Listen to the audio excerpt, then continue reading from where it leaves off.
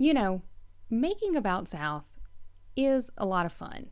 Like, we really have a lot of fun putting this podcast together. And most times when we get together to work on an episode or talk production ideas, we laugh until our sides hurt. But that doesn't mean we don't take what we do really seriously. And it doesn't mean that we don't want to do the best job possible. And it doesn't mean that we think what we talk about when we talk about the South doesn't have real material implications for people's lives. And so when we heard that Southern Studies scholar John Smith was going to be in Atlanta in April, we wanted to ask him what he thought of our first season. And for those of you who don't know John, he's a pretty tough critic. He's not really shy with his opinions. And that's okay. We wanted to invite him to ask him to kind of be tough on us. And this turned into a really amazing conversation about all sorts of things that we identify with the South, from cornbread to Cahaba lilies. And the other thing that's really odd about John and I's history is that, unbeknownst to us, we lived in the exact same neighborhood in Birmingham at the exact same time. I had not gone back to grad school, and John was already well into his career. But we were thinking about some of the same things at the same time. I was trying to grow a somewhat misguided container garden on my balcony, while he was putting together an amazing yard just a few blocks away. I had never made this connection until I read his book, Finding Purple America. And later, in his special afterword written for Southern Spaces, where he details his process of growing this garden and leaving Birmingham. And it sounded so eerily familiar as I frantically tried to pack up plants for my own departure from Alabama to Northern California, where I wasn't even sure which of my containers they would let into the state. And so before we begin, I wanted to share this passage because I think it gives a fair account of who John is underneath the criticism. It goes, in 2010, my wife and I moved to North Vancouver, British Columbia. By 2012, our Birmingham garden was no more. We had been unable to sell the house in the depressed U.S. market, and the folks to whom we were able to rent it were lovely people, but in no sense gardeners, nor could we have expected them to be. Scores of plants, including virtually all the rhododendrons, died from lack of watering. Others were shaded out by weeds. To make matters worse, sometime in early 2012, a crew from the city of Birmingham came down the trail with a backhoe on some sort of trail widening mission, got the backhoe stuck, and destroyed many more plants in the process of extricating it. For no apparent reason, they also went 20 feet out of their way to cut down my sourwood tree, which had gotten about 12 feet tall. A few plants, generally those native not simply to, quote, the South or Alabama, but to Jefferson County in particular, do still thrive back there. The Alabama snow wreath I planted by the limestone outcrop likes the location so much it is suckered all over the place, almost blocking access to the path. The Piedmont azaleas, bottlebrush buckeyes, oak leaf hydrangeas, and 3 cultivars of hydrangea arborescens are all still there, if you know where to look. But for the most part, the garden has been swallowed back up into the mix of invasive plants and second-growth forest that was there before I started the project. Inside the fence, meanwhile, most of the non-native hydrangeas are gone. In fact, when we do put the house on the market the next year, we've been told we will have to do considerable work just to restore its, quote, curb appeal. Part of me wants to interpret all of this metaphorically, to read my desiccated, neglected garden as a slightly accelerated version of the Deep South as a whole, whose fate in 50 years as a result of anthropogenic global warming is on track to be, in a single word from NASA climatologist James Hansen, desertification. After all, how easy would it be, and I argue in Finding Purple America, how unethical, to fall into pleasant moralizing tears over my garden as a figure for such loss, to adapt old Southern studies' endlessly replicable melancholia for yet another lost cause. Conversely, how easy to lay from the safe distance of Western Canada the problem at the feet of the South, so that the whole mess could be attributed to those pickup driving, coal burning yahoos, the exception to some putatively eco-virtuous blue state nation. Both narratives, however, represent their own kinds of obvious myth-making. Instead, as soon as we got to North Vancouver, I started another garden. Among the more conventional roses, peonies, dahlias, and cocrosmia. It contains what may be the only longleaf pine seedling in British Columbia.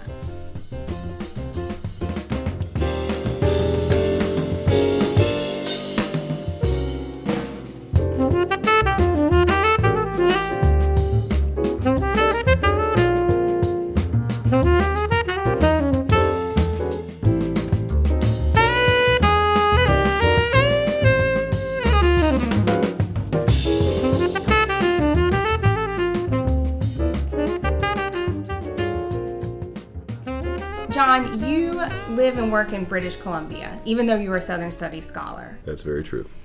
How do you find that comparison between being pretty far away from the Southeast and working on the South?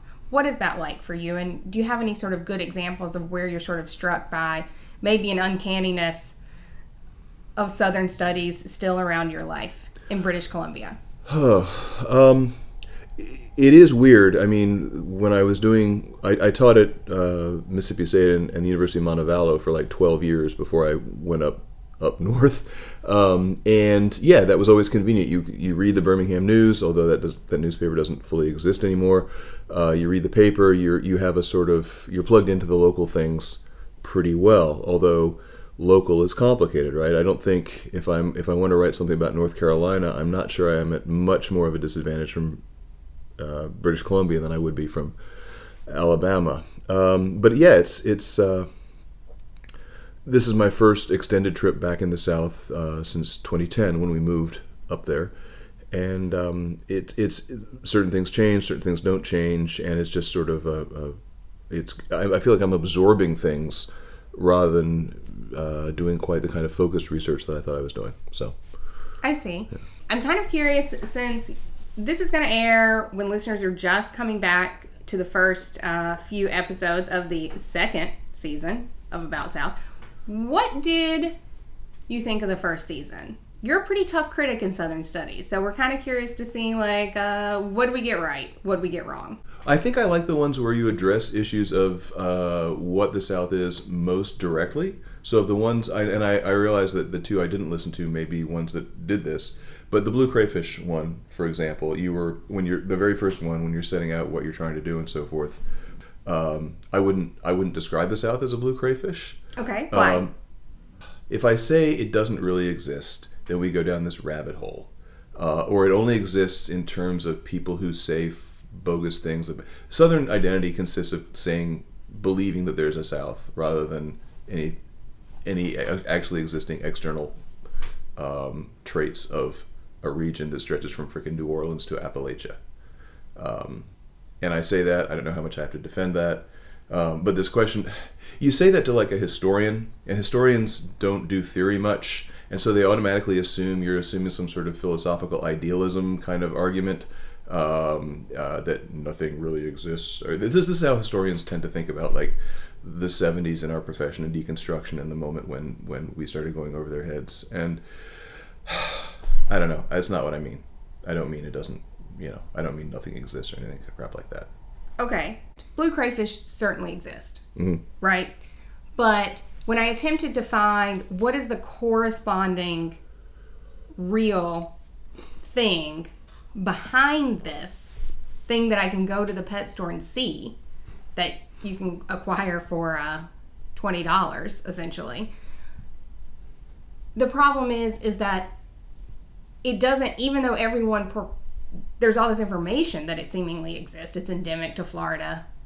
That is where it lives. You could presumably go there and see it. In fact, it doesn't correspond to anything that's necessarily real at this point. There are not colonies of blue crayfish in the St. Johns River as are marketed or sort of purported about this species. It becomes way more complex than that. Is it even a species? It is a species. Okay. It is a species, but it's not a mutant version of a regular crayfish. It is well, they actually aren't sure if it is controlled by genetics, protein, light exposure. It's right. A number of factors that go into what are now bred crayfish that are sold that correspond to some real that, like, yes, is not entirely, like, you know, theoretically it could exist in the wild, but in fact it just doesn't. It's not so much that it precipitated an existential crisis as I think sort of a realization that anytime we start to try to pinpoint the thing that we think is somehow essentially attached to the South and Southern identity, if you look into it hard enough, you start to find that there are an array of factors that go into producing the thing that may seem to be endemic to the region. Mm-hmm. Does that make sense? It does. Okay, so where I differ is I'd say that the difference for me in the metaphors is that for me the South is not a blue crayfish because it's not, this is going to sound, like I can touch. No one can argue that they aren't in fact real. They're right. real and abundant. Right.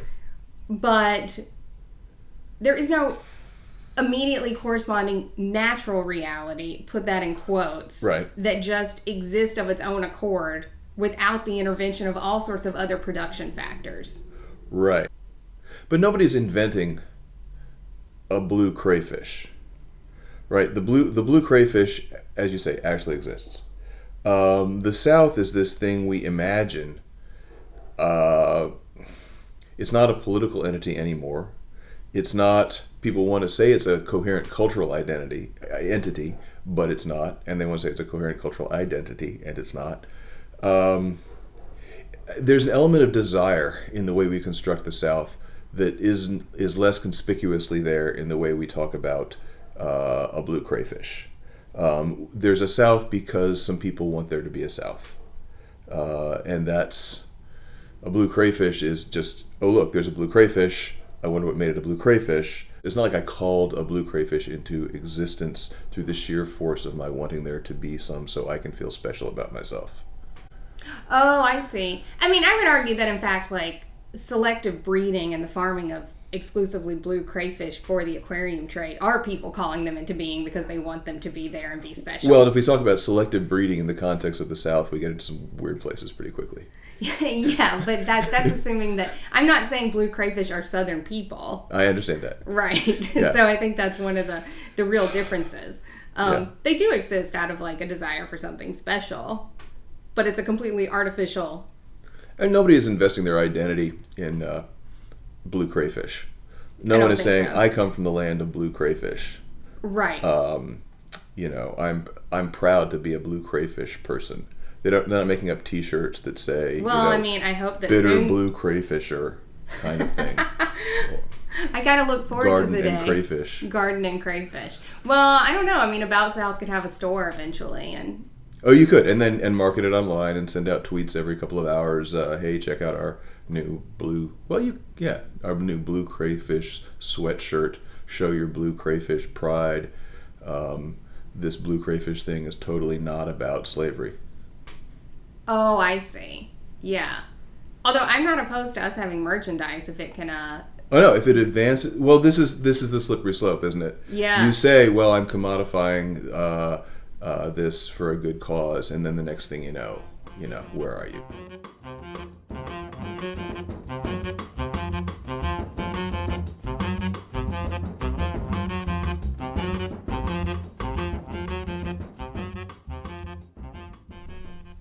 What's your problem with cornbread? What's my problem with cornbread? I like cornbread. I know that it tastes better when you do it in a cast iron skillet. I even have one of those really complicated little Lodge cast iron things that's divided into like 8 subunits. I don't have anything against cornbread per se. As soon as cornbread becomes a carrier of identity, I get very annoyed. Can I read you what an example of what bugs me so much? Mm-hmm. Okay. So this is from, I can say this is from a best-selling book about the South. If you go to Square Books in Oxford, Mississippi, you will actually find this book under the Southern Studies section, which is weird because there are no, as far as I know, no actual academics involved. It's called The Garden and Gun Southerner's Handbook. It leads off with food. Everyone understands, I think, that Southern food as a commodity, as an object of desire. Well, let me read it. Okay. Here's how it begins. The rest of the country has long wanted what Southerners have. They covet our stone-ground grits and skillet-fried okra. They thirst for our whiskey. They want our ham, a chef friend once told me as we leaned against his truck, swigging a bottle of bourbon. And they want our history. Okay, can we unpack that for a second? The rest of the country has long wanted what Southerners have. And then the next few sentences are about food. They covet our stone-ground grits and skillet-fried okra. But the rest of the country has literally not really cared about Southern food until the last 15 or 20 years ago. And for that matter, Southerners have not cared about Southern food as Southern food. It was just food, as we were saying yesterday, as your dad would say. It was just food. And then suddenly it becomes Southern food and becomes an expression of identity. And that's because they're desperate to find a white Southern identity that isn't about slavery, that they don't have to be ashamed of, right? Because the South ultimately, always, the ultimate definition of the South is the former states of the Confederacy.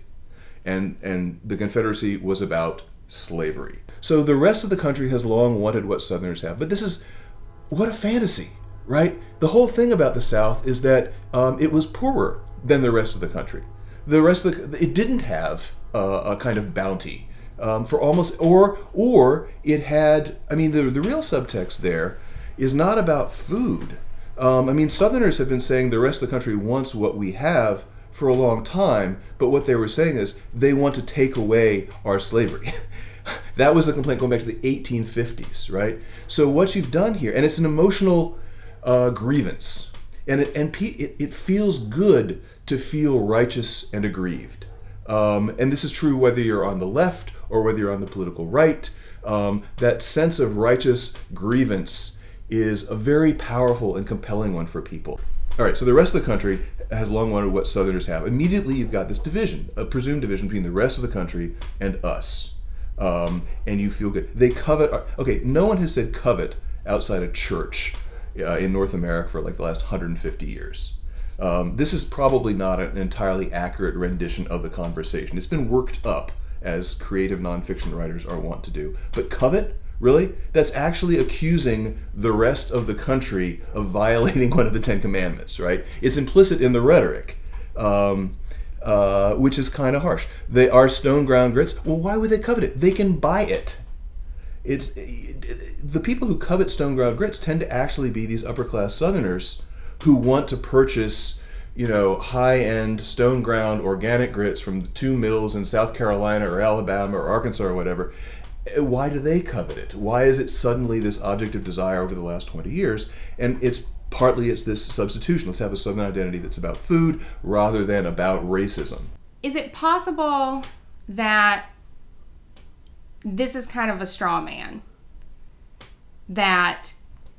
Or of course this type of text is romanticizing something, and this is really common in cultural industries across all sorts of categories. Yep. Is it, the devil's advocate question is this passage, this text, why is it important to critique? Or are we just complaining against people who aren't going to listen and don't care? No, I don't. So here's the thing, right? Southern Studies has changed so much over the last 20 years. And virtually none of that has trickled out into popular understandings of the South. I would think that's part of what this podcast is about, right? And the people who are commenting in forums about, in popular forums about the South, are doing so in a way that is kind of willfully ignoring a kind of scholarship that questions some of the foundational premises. So this is a best, right? This book will reach more readers than anything I've ever done in my life. Let's assume that the South is not perfect. Fair assumption. Okay. Then if you want to make things better, you probably have to proceed from a realistic assessment of where you are. And if you're assessing Southern identity in these terms, and if this is, right, I mean, the glossy magazines are the chief root of Southern identity because there's no political entity called the South. There has not been since 1865, and that is a good thing. It keeps getting worked up into a cultural identity through a kind of, and I say the glossy magazines because that's the steady drumbeat for Southerners. Certainly there are movies, there are television shows, shows set in the South or just filmed in the South. Hollywood plays a role in this, but in terms of people from the South creating ideas of the South for other people from the South, the chief medium is still magazines, which seems weird to me actually. But that's what it is. And magazines tailored toward a kind of decidedly upper middle class audience who also have a lot of power in the culture, far more than like poor people do. So if you can reach those people, if you can correct the fiction being promulgated to and for those people, then you can start to make things better. This kind of language thinks it's racially inclusive, it thinks it's helping build a better South, but because it's so invested in fantasies of its own specialness or homogeneity, or not homogeneity, but that there is such a thing as Southern culture that stretches from New Orleans to Appalachia, it really causes far more problems than it solves. And it's so transparently BS, right? I mean, but people don't just read it as that. They're in this kind of, if you share the ideology or you come close or you just have a need to feel special, this is going to seem normal to you. And no one sits down, no one says, okay, I have a PhD in English, I think I'll do a close reading of this passage and show how incoherent and bizarre and resentful it is. And no one seems to have enough knowledge of how white Southerners have felt since about the 1840s or 50s, and how they think they're making a sharp break with a very racist heritage, but in fact it's the exact same rhetoric, and it's the same structures of feeling, and it's not good. It's ethically and politically bad for the region. It's an outsourcing of the still potent guilt around enslavement. Absolutely. Onto something that seems value neutral, i.e. cornbread. Exactly. An overcompensation for shame.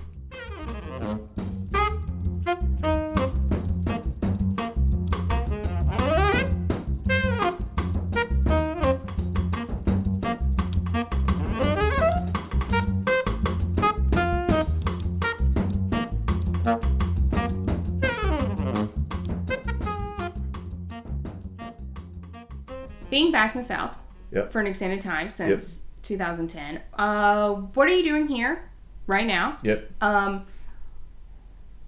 And kind of what have you found on this latest research trip? What are you hoping to find? And perhaps, I think, what has changed and not changed since you've been away? A bunch of things. Let's see. So the trip was to go look at parks and Southern Studies centers. Two seemingly very disparate things. By parks, you mean national parks, state parks, or city parks? A little of each. Okay. And to look at the messages they send about, well, the physical environments send. And so I was going to do this, and this was actually half recreational, half research. I was going to hike the Appalachian Trail from Damascus, Virginia, on up to Rockfish Gap outside Charlottesville. I've done the southernmost 450 miles. I did that from Springer Mountain in Georgia up to Damascus before I left the South in 2010. And I was going to continue that. And I actually eventually want to finish the southern half of the Appalachian Trail. Because that's, and to go a little past Harper's Ferry. Because like the Appalachian Trail is weird in that it's basically a park that's about 5 feet wide and over 2,000 miles long. And what that does, it conveys, and yet you're always in Appalachia by definition, and it's not that different, right? When you cross a state line, for Tennessee and North Carolina, you're going back and forth across that state line frequently as you work your way north. Then you're in Virginia for 550 miles, and then it crosses at Harper's Ferry, and then it goes into Pennsylvania, and it's all Appalachia. It's all Appalachian hardwood forest. You can sort of, the red buds bloom at a different time in Georgia than they do in Pennsylvania, but you got red buds. 100 years ago, you would have had American chestnuts. You've still got a lot of oaks. And it's region, you can hike the entire Appalachian Trail without caring at all about the South. And yet it's in the South. It's a crucial point. Half of it's in the South. When it hops the Mason-Dixon line, it doesn't care. Harper's Ferry, obviously, is a huge historical site in its own right. But geologically, if you're serious about place, then it would say, then you can give me more information by saying you live 50 miles from the Appalachian Trail, pretty much regardless of where along it you are, than by saying you live in the South or you live in Massachusetts or whatever. I can tell you what plant species are probably growing on where you are, something about the geology. That's a connection. Oh, so sorry. Did that, went 5 days, got the worst blisters I've ever had to get off trail. So that was kind of a disaster.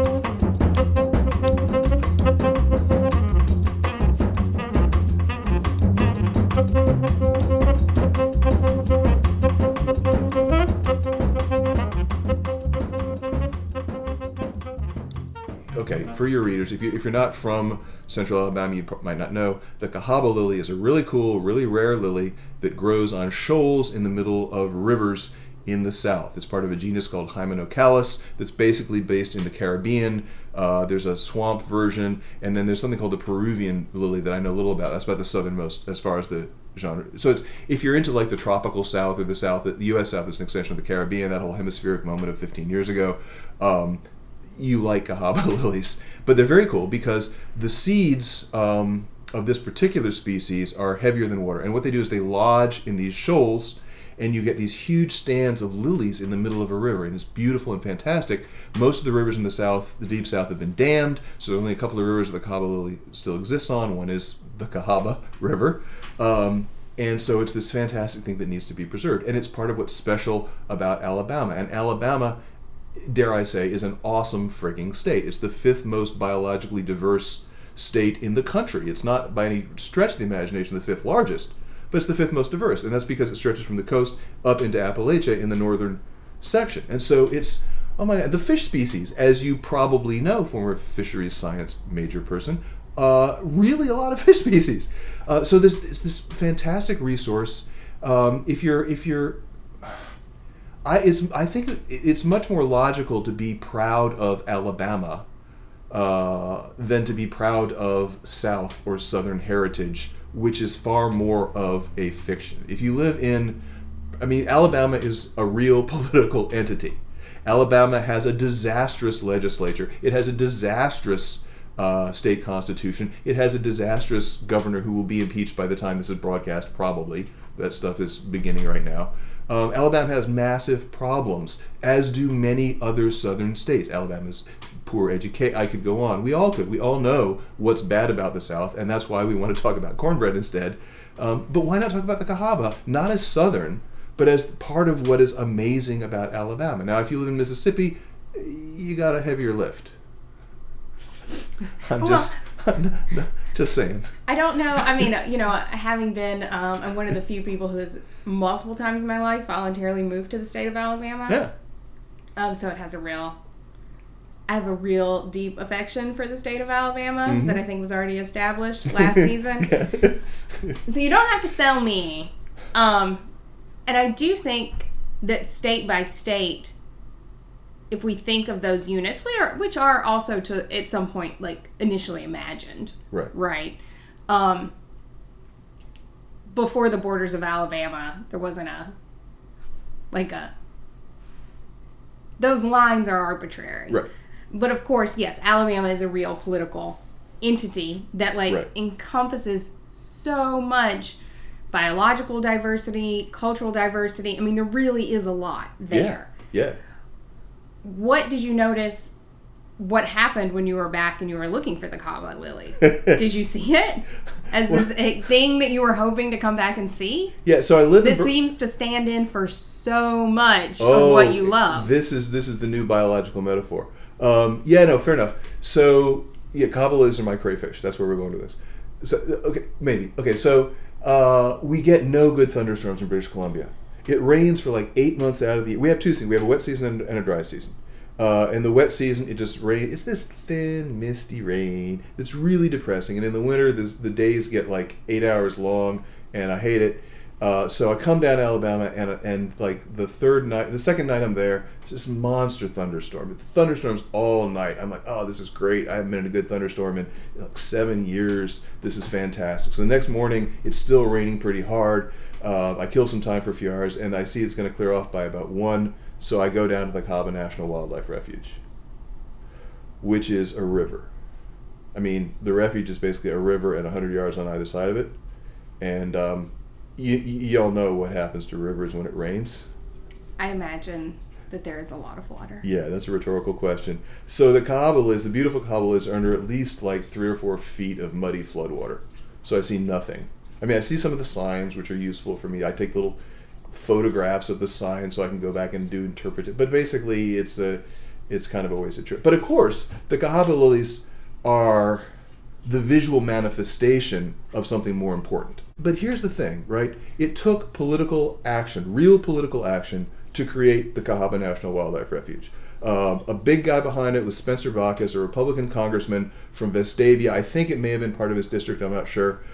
He helped create that, right? So it's this, if you value something, then food doesn't do this. But if you value something like nature, it takes actual political action to make it work. If you value something like education, which Alabama does not sufficiently, the Alabama government does not sufficiently value, it takes political action to improve your education system. If you value infrastructure, as they certainly do, because that diverts money to construction people who give money to the politicians, and you get this lovely circle, then it takes political action to build that infrastructure, to build those highways, or, my God, light rail, or whatever it is. And that's what food doesn't encourage anyone to do. Because you can say, it encourages people to buy organic food or something, but only a few people can afford organic food on a steady basis.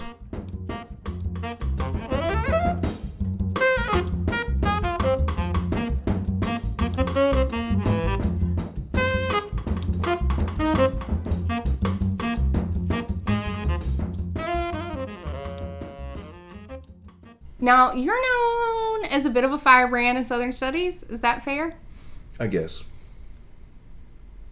Why do you think you have this reputation? I'm an incredibly divisive figure, shall we say. Did you set out to be? Oh, not at all. Everything changed in 2006. And what I've been trying to do since 2006 is take people not where they want to go, but where they don't want to go. And that happens in a couple of ways. One thing I realized, there was a great scholar named Patricia Yeager, who died a couple of years ago, who wrote a book called Dirt and Desire, which has been very influential for us. But when it came out, it didn't get the C. Hugh Holman Award for Best Book of Southern Studies, Southern Literary Studies that year. That went to a book called The Fugitive Legacy and like an appreciation, something like that, which was literally about how great the agrarians were and the awesomeness of Cleanth Brooks. That's in 2000. And people called Patsy angry. And they wondered why she was being mean. She started her book by arguing with another second-wave feminist who had written a biography of Ellen Glasgow, I think, and talked about all these agrarian terms, and Patsy just comes in and says, I'm tired of these categories. And so her rhetoric moves back and forth between a kind of scholarly thing and a kind of personal annoyance with old Southern Studies. And that book is Dirt and Desire, for those listeners who haven't read it. I mean, it's impossible to imagine that it didn't win the prize, given the imprint that it's had on Southern Studies, American Studies, Feminist Studies. I mean, it's really... I'm pretty sure it's the most cited book of Southern Studies of the last 20 years. Absolutely. Yeah. The other book has like a total of 12 citations. People right. And I mean, and deserved. I mean, it's certainly a book that said something at the time that people needed to hear. Right. Right. So one of the things that I noticed when the scholar in PMLA mentioned it, because she gave a paragraph to it, she mentioned the sort of the second wave feminist points Patsy was making, but she didn't at all. She ignored all the anti-agrarian arguments, all the arguments that Patsy was making against the kind of Southern Studies that most people still did. And what I realized was people are, even in academia, people are ridiculously selective listeners. They take from your work what they think they can incorporate into their own work, and they oftentimes just ignore the challenges. And Patsy was brilliant about this. She said, and there's such a gender component to this, and I'm totally paraphrasing, Southern manners are designed to hide heterogeneity and injustice. And the corollary from that is, if you want to fight fake homogeneity and injustice, you can't be polite. You can't be ladylike. I took that lesson very much to heart. And so what I try very hard and I also had an article early on that I was writing about Southern nature writing and how weirdly it vacillates between talking about nature as wilderness, as more northerly writers do, and nature as jungle, which more tropical writers do. It doesn't quite know how to talk about swamps in the deep south or Florida, say. The rhetoric, it doesn't. There's no rhetoric for that, so it moves back and forth between the other two, which is a metaphor for how the South is this blurring between global North and global South, yada yada. But that piece got really selectively read, even as depicting a kind of Southern essence, which is the exact opposite of what I want to do. So I realized, okay, I'm going to have to be really, really blunt. And I mean, people think that I am like intrinsically blunt. But if you look at my work before 2006, it doesn't sound that way, right? And it's not like I had some blow to the head in 2006 or a stroke or something that changed my personality, or got struck by lightning, that changed my personality. It was a conscious decision based on what I saw happening to Patsy's book to be much more direct. And also because if and out of an impatience with exactly the kind of Southern manners that Patsy talks about. And I don't think it's unusual because so many people come into Southern studies precisely because they identify as Southern. And that involves a certain set of assumptions about manners. And if you don't do that, there are argumentative strategies you could use in American studies that would not bat an eye, that if you use them in Southern studies will cause people to become annoyed because they're insufficiently well-mannered. But if you're well-mannered, people ignore the criticism because you've sugar-coated it and they can blow it off. And so this is the thing, right? This is if you want to affect change in Southern studies, and probably in the South too, although I know, you have an impossible job. If you're too not direct enough, you get ignored. If you're too direct, people call you irrationally angry and blow you off for that reason. And I think part of it too is somebody has to be that guy way out here.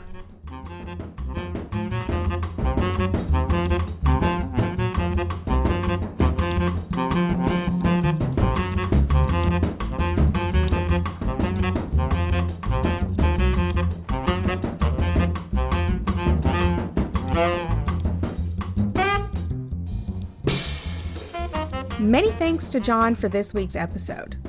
About South is brought to you from the historic West End of Atlanta, Georgia. Kelly Vines and Ajoa Danso are my co-producers. Lindsay Baker keeps us social, and Brian Horton provides our music. You can find his music at brianhorton.com. You can find us at aboutsouthpodcast.com. And you can also talk to us on Instagram, Facebook, and Twitter. Please subscribe to the podcast and rate and review us wherever you listen. Next week, we're in Ridgeland, Mississippi for the Golden Girls Tribute Mystery Dinner Theater. Trust me, you do not want to miss it. Until then.